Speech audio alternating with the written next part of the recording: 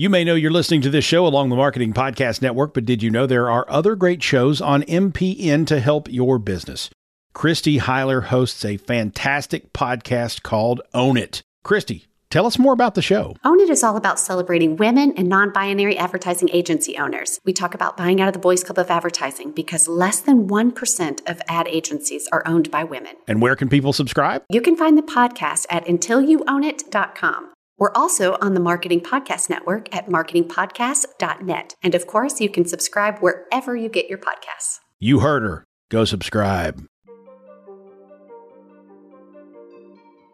Hey everyone, this is Patrick Casal, owner of the All Things Private Practice Group and podcast. We are here today to talk about another journey into small business ownership, discuss some of the insecurities and fears and struggles that come with that, and the triumphs once you start to really learn how to tap into your strengths and learn what your vision is. I'm here with a really good friend, Jennifer Agee. She is an LCPC in Kansas City. Again, another therapist with a different license type and acronym throughout the country, which is a big frustration for everyone involved. Jennifer has 3 different businesses. She's a really wonderful human being, and I'm really happy to have you on here today. So thanks again for coming on and making the time. Absolutely. I appreciate you having me on, Patrick. Absolutely. So, Jen, we talked about the topic of right-sizing your business and kind of working into your future plans, your retirement, your money goals, and your vision. And as I've been doing this podcast, what we've been talking about is like journeys from where you started to where you are now and everything in between. So just give us a glimpse of like how you got from point A to point B right now, because you're really doing some impressive stuff in the therapist world and community.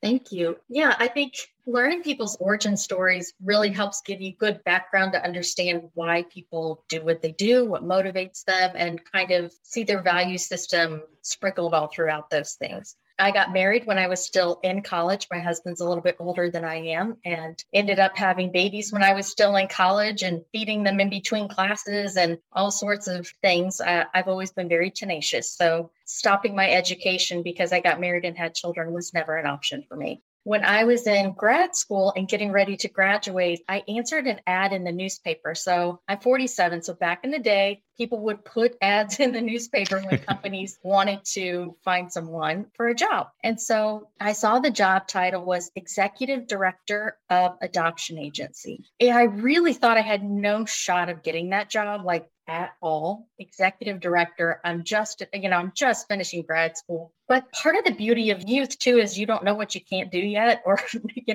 don't have quite so many fears and doubts sometimes, and you're just a little more bold and ballsy. So I just went for it and I applied and I got it. And after I got it, they told me, you are the executive director, but you were also the only employee, and the company is about to go under, and you have 1 year to either make it work or we are going to pull the plug on this thing. So that was my entry into it. Don't work.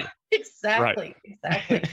So honestly, that didn't worry me though. I just had peace. I was where I was supposed to be. And within a year, I had hired 3 employees. We were doing domestic adoptions. I had opened doing adoptions in Russia at that time. And we ended up working in Russia, Guatemala, China, South Korea, Ukraine, and of course the US, which also kind of added nicely to my passion for travel, international travel. So I've got to go all over the world, and not just as a tourist, but I lived in people's homes when I'm there for weeks at a time. Small rural villages is where I would stay. And I loved that part of my career. And I'm still connected with adopted families and adoptees and birth parents who I worked with. And I have loved watching the kids grow and seeing how the birth parents' lives have changed. And that's been a massive blessing for me, honestly. But about 11 years into it, I was approached by a pastor at church and asked if our family would consider moving over to South Africa and helping the nonprofit organization over there get things settled. So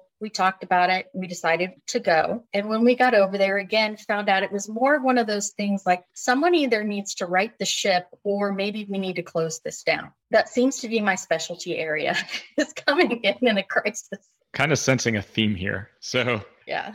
That's I'm good at another crisis big management. move though. Like taking a leap of faith, that is ballsy to just apply for a position that you feel like, it might be out of my league. I don't even know, but I'm just going to go for it. That's really, really amazing to hear that that worked out and you righted the ship. Mhm. So that's incredible. And experiencing other culture, you and I have talked so much about how important that is in our jobs as professionals and as human beings. And it sounds like all of those experiences were really transformative. So that leads you to the ability to go to South Africa. And then what happens then? When we got over there, it was pretty clear pretty quickly that they were lacking in some strong leadership skills. And so I was then asked not to be a volunteer, but to be the executive director of the organization. I am a natural born leader, and I don't mean that like egotistically or anything. Like just whatever I go into, I tend to be able to see pretty clearly what's not working and help. I enjoy the helping part of that, you know? So anyhow, we were over there. We had 2 kids at the time, middle school, and one just starting high school. Moved overseas. We were there for just shy of 4 years, and I loved it. I mean, I really, really loved it. And I'm kind of surprised we moved back, to tell you the truth. I could have stayed there forever. I enjoyed it so much. I enjoyed seeing how there may have had economic poverty, but a lot of Americans have relational poverty, and they were relationally rich and economically poor, and we were the opposite. So I just loved my time there. When it was time to move back, though, I had always had this dream of private practice. And to be honest, I needed a break from leadership. I needed also a break from the heavy, heavy stuff. I mean, we experienced quite a bit of really heavy stuff when we lived in South Africa. I worked with a lot of trauma over there. And I also needed to not be responsible for anyone else. And talking about right sizing your business, for me at that time, even though naturally I enjoy leading and having teams, I'm very extroverted. I knew that I needed a period where I didn't have any of that responsibility. So for me, that was the next right step.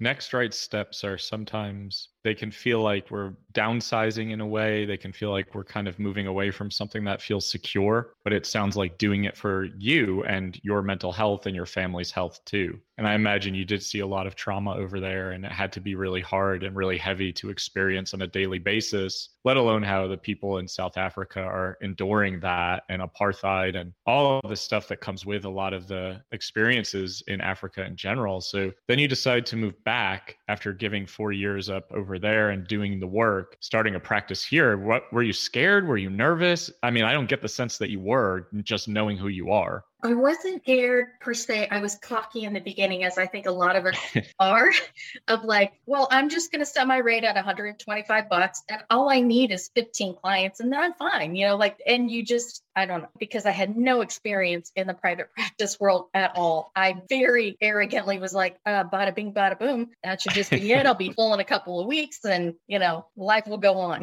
And that's obviously not what happened. You know, it takes time to build your name and your reputation and those things. But so I did have a bit of a wake up call. And thankfully, the next right step for me was aligning with other therapists who had gone before me and humbling myself and just saying, I don't know what I don't know. Can you teach me? Can you help me? Can you give me a hand out? And they did. And it was transformative to my business. Yeah, that's a really beautiful example of humility and just recognizing that we need to ask for help in order to be successful. Was that well received by therapists in your area? They were willing to help, or were there any situations where it was like, no, you're new, you're young, we don't want anything to do with you? Well, I wasn't very young at that time, but um, actually, everyone was really lovely. And I do think that people can sense from you when you are genuinely coming in, where I'm not trying to take anything from you. I'm coming here with openness. And I think people feel that from you. And when you really come in with right intentions, people want to help you. Most helpers in our field want to help. You know,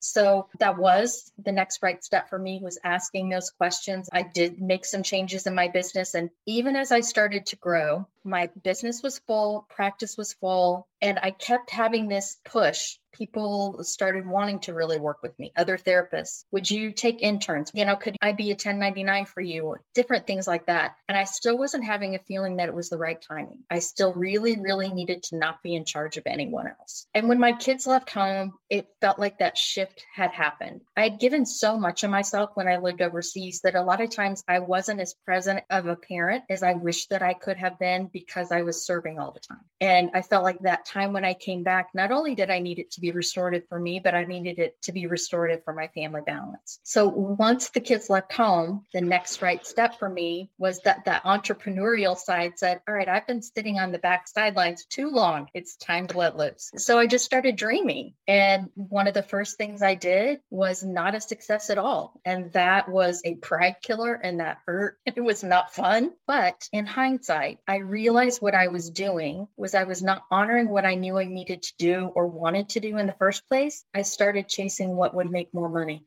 So not aligning with your value system. Right. Yeah. And as we know, often when we don't align with our value system, things don't work out because your motivation really isn't there because it's not in alignment with your values. Absolutely. So that had to be another humbling experience to admit this isn't exactly my passion project right now. This isn't what's really fueling the fire. Absolutely. It was painful. I licked my wounds. And then here's where the next big shift took place. One day it was my day off and I was in the kitchen. I keep a whiteboard in my kitchen because, ideas strike. And also, when you run out of stuff, you want to write it on the list real quick. And I thought, I need to have a no bullshit, honest conversation with myself. And I need it to be completely unfiltered. So what I did is I took that whiteboard and I wrote down everything I really don't like doing as a part of this business. What are the things that I do not enjoy? Drew a line. What are the things that really fill me up and give me energy? Wrote all of those things down. Based on that, what themes started coming up? So I just my brain thinks strategically. I'm an Excel spreadsheet guy, that. So my brain has to put things in the right order. So that's what I was doing on my whiteboard. I was trying to clear out the what should I do? Because when we lived overseas, yes, I had a great title and everything, but the truth is we raised all of our own support. So during our most financially lucrative years, which should have been, right, we were actually not earning income. We're not putting into our 401k. We're not doing all of that stuff. So I did have this kind of responsibility of family. Those were competing things. And when finally I quieted that fear voice of not having enough in the end or whatever, and just said, what is it that I'm really good at? What do I really like to do? And then I put all of that together. Things have flowed so beautifully, and abundance has also followed that. That's not always a guarantee when you work in alignment with your values, but thankfully, so far, that's touch wood, it's working out. So that is such a great example of how to gain clarity into what you want and what you don't want. And I think we feel a lot of guilt when we start to think about things that way, especially in this profession, and start to think about, what do I want to see out of my career in the next 5, 10, 15 years? And where do I want this to go? Because it doesn't have to just be seeing clients for 60 minutes of our time. I think we lose sight of that. And maybe it's the bleeding heart savior syndrome of I've got to be helping and of service all the time. But you've found ways to do that in other ways that don't necessarily come into contact with clients one-on-one. I know you do a lot of supervision and taking on interns in the Kansas City area. And really, I think what you said to me at the retreat you just hosted was your mission was to really ensure that you were helping develop not only good clinicians, but good human beings as well. Absolutely. And that's my mission statement. Is a part of that brainstorming is, what do I actually want to stand for? What do I want this next phase of my career and my life to be about? And it's to not only help create good clinicians, but solid practice owners. Because what I found is, in my years of running the business side of things, I knew how to do things that I learned over the years that became intuitive to me that are not very intuitive for a lot of therapists. And I saw a lot of very good clinicians who were making steps that were not wise financially, that were not setting them up for success, where they were taking on more than they needed to, things of that nature. So out of that mission, I do the online and destination CEUs. So I do retreats, I do recorded in live continuing education, and I do clinical supervision and then individual strategic business coaching, because my brain does think in a strategic way. So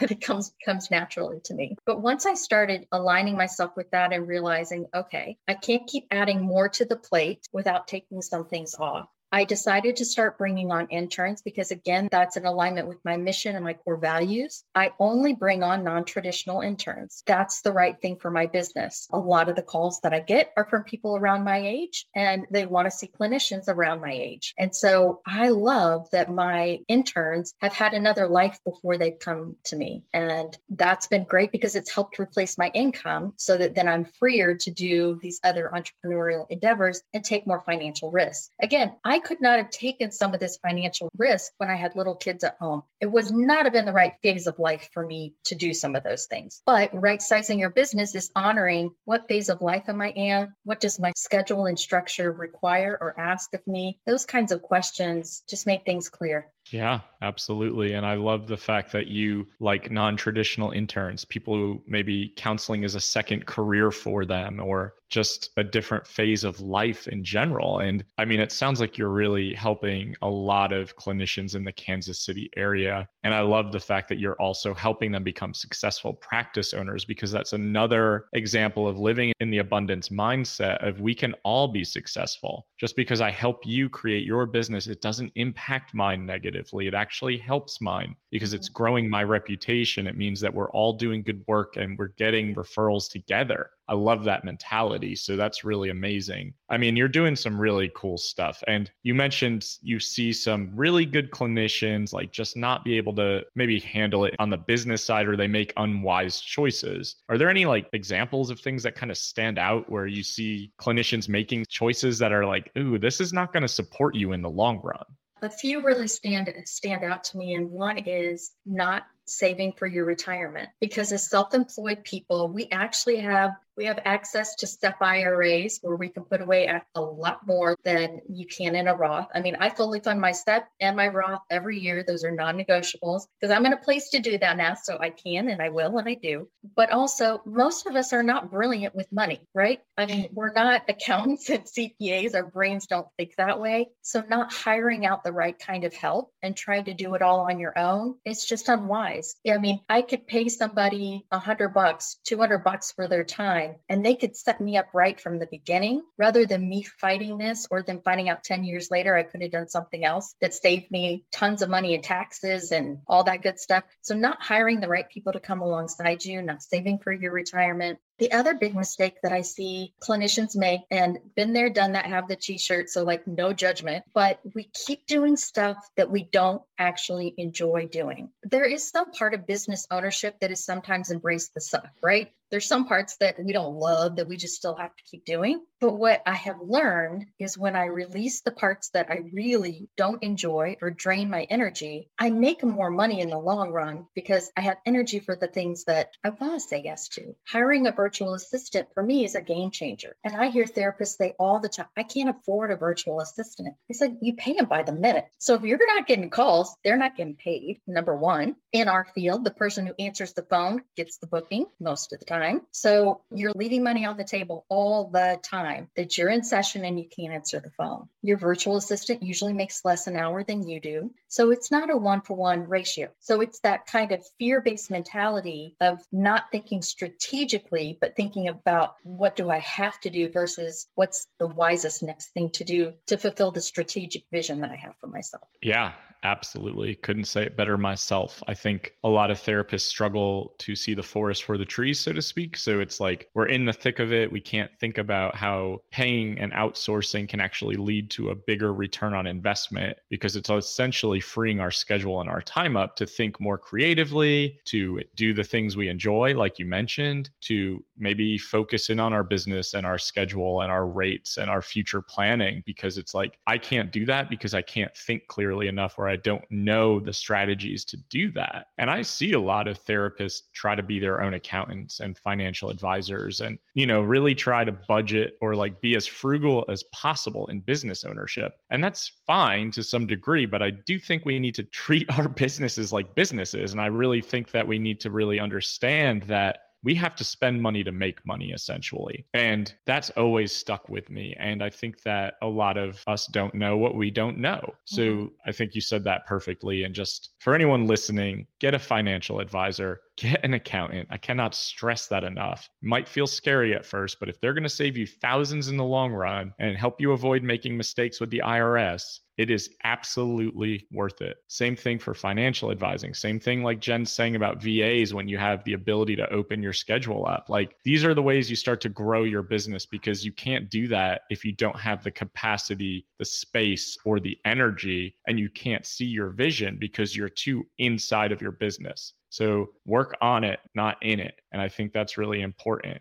Jen, now to this day and age, so from grad school, as a mom with 2 children, becoming the executive director of a sinking ship, moving to South Africa to do the same, coming back to Kansas City, starting your practice, starting multiple businesses, helping non-traditional interns and therapists. I mean, it's a really incredible journey. And I'm really proud to be considered to be a friend and colleague of yours, because you make everyone better. Everyone around you feels really supported by you. So for those of you listening at home, Jen has incredible offerings, and I want to just highlight those. Like, what do you have going on? Where can people find more about you? Tell us about the businesses that you're running right now. Sure. I have 3 businesses. The first one is Counseling Community. The website is counselingcommunity.com. On there is where are the online and destination CEUs. For me, the next retreat is in Cabo in October. So if you want a tax write-off, an excuse to come to Cabo, hang out with Patrick and I, because he's also a coach at that retreat, you can sign up there, or any of the continuing education. If you're interested, that's fine. I would love to have you at any of those. I also then run a coaching business. So that's jenniferagee.com. And then my private practice is Connected in KC. So what I had to do was divide the 3, again, strategic thinking. I had to divide all of my passion areas into 3 distinct and separate businesses so that it wasn't confusing in my head. It wasn't confusing to my accountant or my liability insurance company. It was the next right step. And one of the things, I guess, before we wrap up is one recommendation that I would really make to any therapist that's listening, and it doesn't matter where you are in your career, is be a therapist that is open to other therapists. I have found so many times I'll meet with people for free and help them with this, that, or the other on their business, because I've gone before and I have knowledge. Not that I don't think I should get paid for my knowledge. That's not what I'm saying. But sometimes, someone needs a little help or whatever, and be open, keep your hands open to both share and receive. And what I found is it just comes back to you tenfold. You enjoy your community a lot more. We see the nastiness on some of the pages, and just don't be a therapist that's about that. We can all win here. There's more than enough need to go around. It's not a competition. Those are great closing words today. It's not a competition. There is enough to go around. We do need to step into the abundance mentality and support each other, because we've all started out at one point or another. We were all fearful and insecure and anxious about what was going to happen and if our businesses were going to be successful. And we need support. We need to be able to build each other up in this community. And you can see from Jen's ventures and my own that there is a lot possible once you start becoming open to possibilities, saying yes to things, and putting yourself out there. That's a scary fucking thing, but it can lead to tremendous growth and fulfillment. And I just want everyone to hear that, especially if you're just starting out and thinking like, I don't even know if I'm going to be able to get clients. We've been there. We've all been there. Maybe Jen, not so much at first, but then reality checks kick in and it's like, yeah, this is scary. We don't know what we don't know. So I want to say thanks to everyone for listening. You can download this episode wherever you listen to podcasts. Please feel free to subscribe, share. You can find more of me at my Facebook group, All Things Private Practice. My website is allthingspractice.com, where I offer individual, group, and course coaching for private practice startup and destination retreats. My next one is in Ireland in March of 2022. Super excited. Jen will be coaching there too. And you can also find more of my information at resilientmindcounseling.com in the North Carolina area for group counseling experiences and appointments. I really appreciate everyone listening, sharing our journeys, talking about failures to triumphs, and just really supporting each other and building one another up. We'll see you next time. Bye.